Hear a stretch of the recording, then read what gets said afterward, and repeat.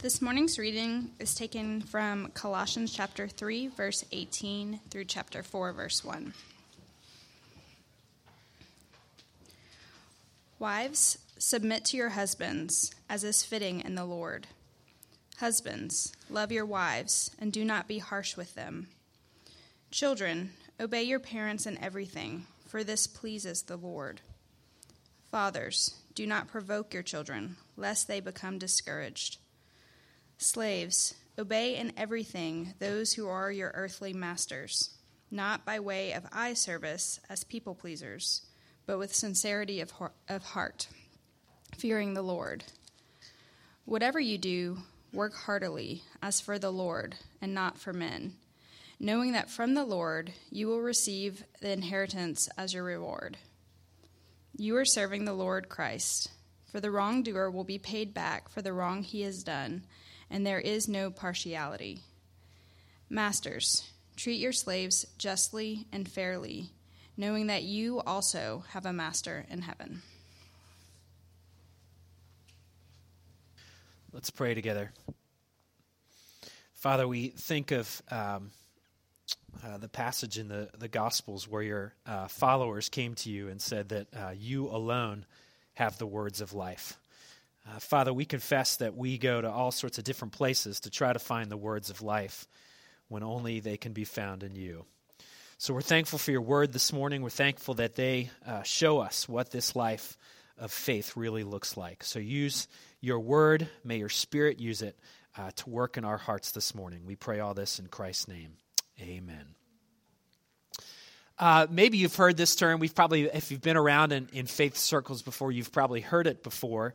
But most of us have heard the term of a Sunday Christian. I don't know if you've ever heard that before, but it's a term that is used to describe someone who looks the part and someone who says all the right things when everybody is watching and with them on Sunday at church.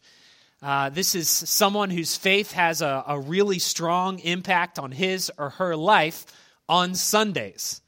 But every other day, the Monday through Saturday that we all experience, his or her faith makes very little impact on their life. This person's faith or spirituality, to use a modern term, has been relegated simply to a religious exercise that happens on Sunday mornings and nothing else or nothing more. A lot of people have tried to address it in their own way. Billy Sunday, who was a famous preacher years and years ago, said that going to church doesn't make you a Christian any more than going to a garage makes you an automobile. Shannon Alder said this. She said, "Your religion is not what you do on Sunday. It is how you live Monday through Saturday." I think part of this has crept into our thinking because of our tendency sometimes to divide the secular and the sacred. We like to think about what we do at church as something that is sacred, and because of that, we apply a certain amount of weight or respect to the things that we do on Sunday, and everything else is relegated to the secular or relegated to the worldly, and somehow it feels like it has lesser value. But the scriptures are incredibly clear that all of life is sacred. That if God is Lord over all things and sovereign over all things, then everything is infused with the sacred. And it means that our faith isn't just relegated to Sunday worship or some other religious exercise. Instead, it ought to impact every sector of our lives, from the really weighty things to the really mundane things of our lives as well. Maybe you've heard of Dietrich Bonhoeffer. Dietrich Bonhoeffer was a writer, he was a pastor, he was a theologian, and he did all this in the context of Nazi Germany. And he actually worked against the Nazi party in Germany, and it ended up taking his life. He ended up losing his life in his opposition to the Nazi Party. And he wrote a lot about this very thing. His biographer said this. He said, Bonhoeffer began proactively putting forth the notion that Christ had been exiled from the lives of most Christians. Of course, he said, we build him a temple, but we live in our own houses. Religion had been exiled to Sunday morning, to a place into which one gladly withdraws for a couple hours, but only to get back to one's place of work immediately afterward. He said that one cannot give God only a small compartment in our spiritual life, but we must give him everything or nothing. And I think that those sorts of thoughts were what was in Paul's mind as he was writing this letter, because in our passage this morning, he gets wildly applicable about what this faith means in our everyday lives. If you've been with us the past couple weeks, we've been looking at this letter that was written to a small church in a declining city called Colossae. It's dripping with affection. Paul's writing it to these young believers. He himself is in prison for his faith. And as he opens the letter, he begins to write to them about what the nature of this faith in Jesus Christ is all about. And he starts with this major theological teaching. He talks about the nature of who Jesus was and why his deeds and works of redemption were so important. He talks about all these incredible spiritual blessings that we by faith have in a relationship with Jesus Christ. He goes on and on for these beautiful chapters at the beginning of the letter. But the new Paul, just like all the other New Testament writers, were never content to leave things purely in the theological. You see, they believed that the theological was very important, but if it just remained head knowledge, if it just remained facts that we need to know and be able to recite back, then it really had no ultimate value. So what they did is they always rushed towards practical application of these incredible theological concepts. If these things are true, then this is what it means for our everyday lives. Essentially, if you root your life in Jesus and his work on your behalf, then this is what it will look like in the everyday. But it's not a response that comes from a place of duty or a response that comes from a place of guilt, but it's a response that comes from overwhelming gratitude. One commentator said this. He said, like a man who suddenly learns that he has inherited a fortune, the Colossians are possessed of a new knowledge which cannot but revolutionize their lives. So what Paul does in this section is he gets into the nitty-gritty of relationships, and he shows us how this gospel impacts the everyday relationships of our lives. And in a sense, what he's saying is once our vertical relationship with God becomes revolutionized in the gospel, then it will necessarily have impact on our everyday. It will necessarily revolutionize the everyday relationships of our lives. And so what Paul does is he starts with the most basic of relationships. He starts with our families. And you read about it in verses 18 to 21. See, family relationships can be the source of our greatest joy in life, but they can also be the source of some of the greatest hardships in life, and sometimes they're both all at once. They're great joys and they're great hardships. We all have families. We all come from somewhere. But what is so unique about our families is that we don't get to choose them. We live in a world that's full of choices. Most of what we do in life is based on our choices, but we cannot choose our families. It's one of those few institutions that we have no choice in joining, and God often gives them to us for better or for worse. I can remember a bit of advice my parents gave myself and my family when we were kids, and it's a bit of advice that I've then used with my own kids as I've talked to them about families. And I can remember it profoundly shaping my thinking, even when I heard my parents say it. They used to tell me that who you are around your family is who you really are. Who you are around your family is who you really are.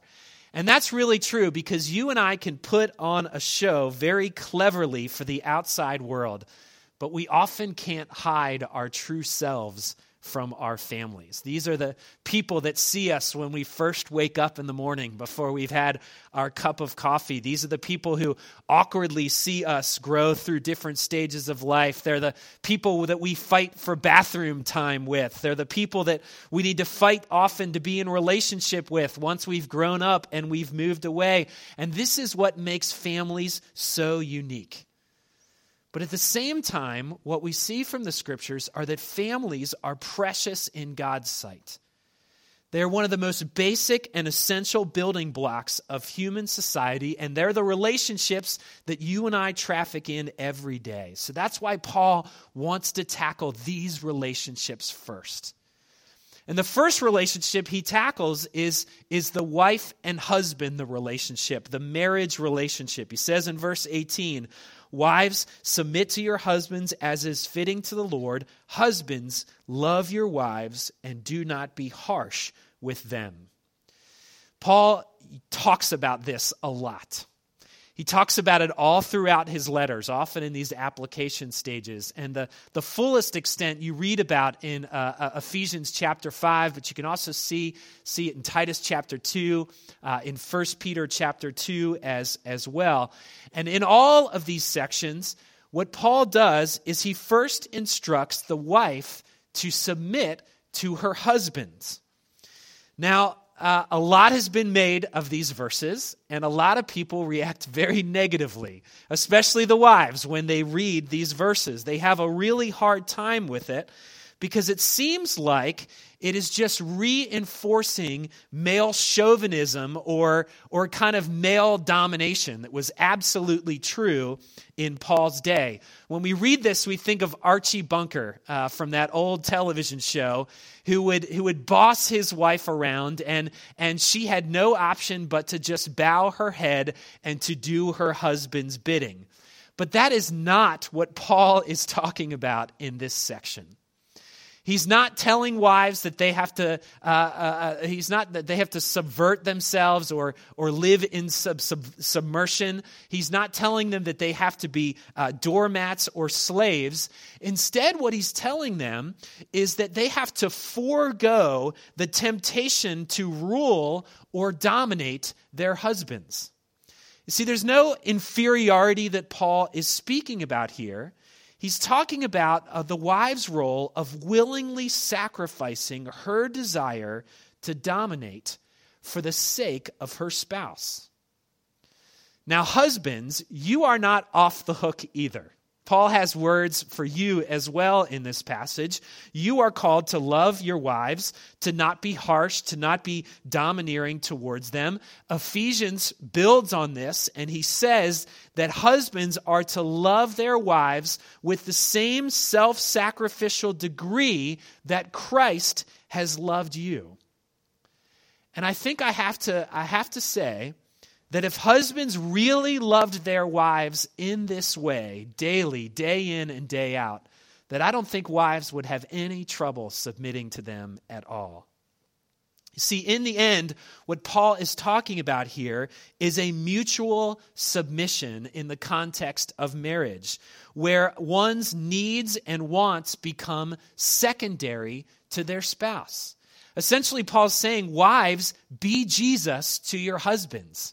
Husbands, be Jesus to your wives. Be Christ to one another. That is what the gospel means in this context. Interestingly enough, parenthetically, there's a lot more to be said about this very topic. And it just so happens that this is the very thing our Meditations on Marriage class is talking about today. So if you'd like to explore this more, there's your commercial to join us in the next hour for the Meditations on Marriage class. Paul then moves on from this husband and wife relationship to talk about parents and children. He says in verse 20, "Children, obey your parents in everything, for this pleases the Lord. Fathers, do not provoke your children, lest they become discouraged." Children, you ought to obey your wife, or your parents, is what Paul says. Fathers and mothers, you're called to discipline your children, but not so harshly that they become prone to a sort of anger or discouragement.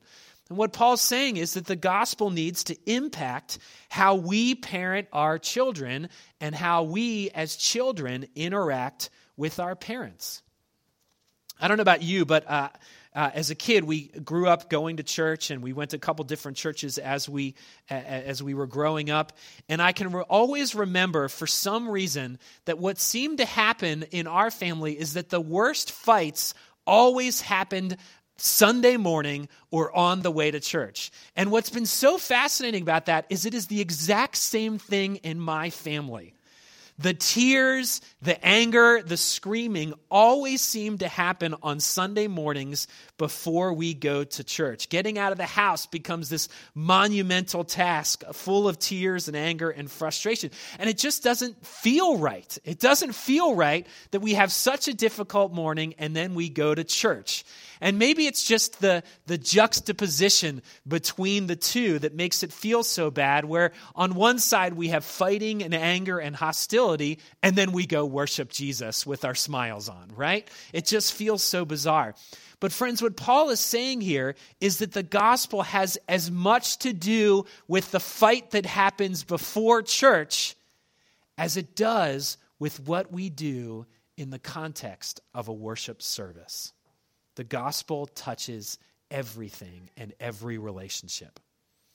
Paul then moves on from family relationships to talk about societal relationships. He talks about it in verse 22 through the first verse of chapter 4. He instructs slaves to obey their masters even when their masters are not looking. And he instructs masters to treat their slaves justly and fairly. And this is another verse that's raised eyebrows by people who read it, and they get somewhat frustrated with Paul because he doesn't speak against the institution of slavery that was very prevalent in his world. But when we do that, we in some ways impose some unfair categories on the ancient world, where slavery was very common and was just accepted culturally. We also, when we read this, ought not to think about a one-to-one correspondence between what we've seen in our modern American culture in the Civil War period with the ideas of slavery versus what Paul is talking about here. There's just not a whole lot of correspondence between the two, but that doesn't mean that the institution was not just as corrupt in Paul's day as it has been in our history. So instead of attacking it outright, what Paul does is he deals with it from the angle of the idea of dignity. You see, you have to ask, whenever you look at this passage, you have to ask whether Paul is actually just reinforcing cultural stereotypes here. Is he reinforcing husbands simply oppressing their wives and parents oppressing their children and masters oppressing their slaves? But actually, if you look very closely, Paul is doing the complete opposite. Because if he was just reinforcing stereotypes, he would only have instructions for the children and only instructions for the wives and only instructions for the slaves. But instead, he's telling everyone that the gospel impacts their relationships. He's infusing the culturally inferior with dignity by instructing those who may have the temptation to oppress them. You see, culturally in Paul's day, men were oppressed by women, parents oppressed children, masters oppressed slaves. And what Paul is saying is that oppression cannot be tolerated because the gospel speaks to the dignity of every single person. The culturally superior and the culturally inferior are all infused with a sacred dignity. I think we also have to be really careful not to make a one-to-one correspondence between this slave-master idea and the employer-employee relationship that you and I traffic in every day as well. But there are some parallels to what Paul is saying here. We all have bosses. Maybe we answer to clients. These are all people that we answer to, people that we have to give an account to. And Paul is saying that we need to work fully for them, both when they are looking and also when they are not looking. And sometimes we get to become the boss, and we need to treat those who work for us with a certain measure of kindness and fairness and justice. He's saying that we as bosses are prone to get caught up in our superior positions and in the process end up trampling on those people who feel inferior to us. So what Paul does is he attacks all of these different relationships. And what he's trying to do here is he's giving us instructions about the Monday through Saturday relationships and the impact that the gospel is supposed to have on them, the impact that the gospel is supposed to have on our real lives, the things we traffic in every single day. But I think there's even a greater narrative that is at play in all these relationships and really all of the relationships that we have in life. Because what Paul is saying here is he's speaking about always looking past the relationship ultimately to our relationship with Jesus Christ. In effect, he's saying, see your submission to these things and these relationships ultimately as your submission to Jesus Christ himself. Just look at the passage. He says, wives, submit as is fitting to the Lord. Husbands, obey your wives as Christ has loved the church. Children, obey your parents as is pleasing to the Lord. Slaves, work hard as for the Lord. Masters, treat your slaves justly and fairly, knowing that you also have a master in heaven. See, what he's saying is he's calling us to see Christ behind all the relationships of our lives. To let our relationship with Christ be the ultimate thing that defines all of the relationships that we have in our lives. Wives, do you have a hard time submitting to your husbands?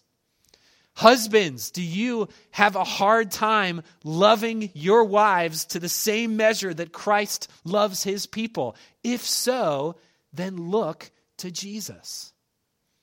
Children, do you have a hard time obeying your parents? Parents, do you have a hard time sometimes tolerating your kids? Then Paul says, look to Christ. Employees, do you hate your boss? Can you not stand his presence? Bosses, are you having a hard time being patient with your employees? Then look to Christ, the ultimate relationship that stands behind all these other relationships. And when we look to Christ, when we look beyond the relationship to look to Christ, what we do is we see one who himself submitted his life. You see, when Christ was in the garden, right before he was about to be crucified, the scriptures tell us that in tears and in sweat, he came before the Father in a desolate place. And when he came before the Father, he prayed a prayer that every time I read it just blows my mind. He prayed before God, his Father, and he essentially said, Father, is there another way?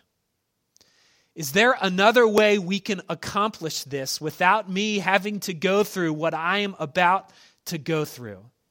Is there a way that I can get around this? Is there a plan B that means I don't have to go through the cross? But at the end of the prayer, he said this, but not my will, but yours be done. I can only imagine that when Jesus was praying this prayer, Jesus knew his scriptures.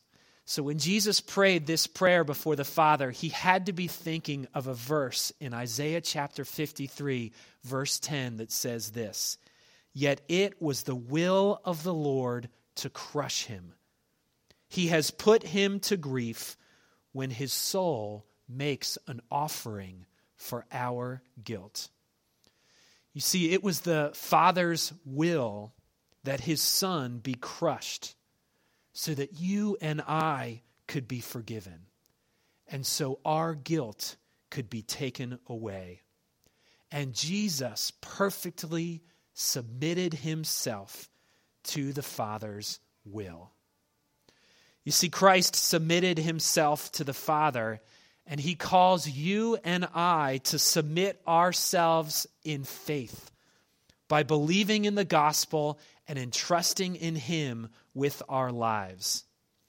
But submitting ourselves to him in the gospel means ultimately we end up submitting ourselves in all of the relationships of our lives.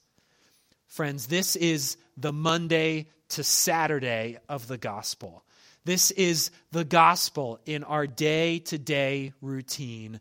This is the gospel in the real world. Let's pray.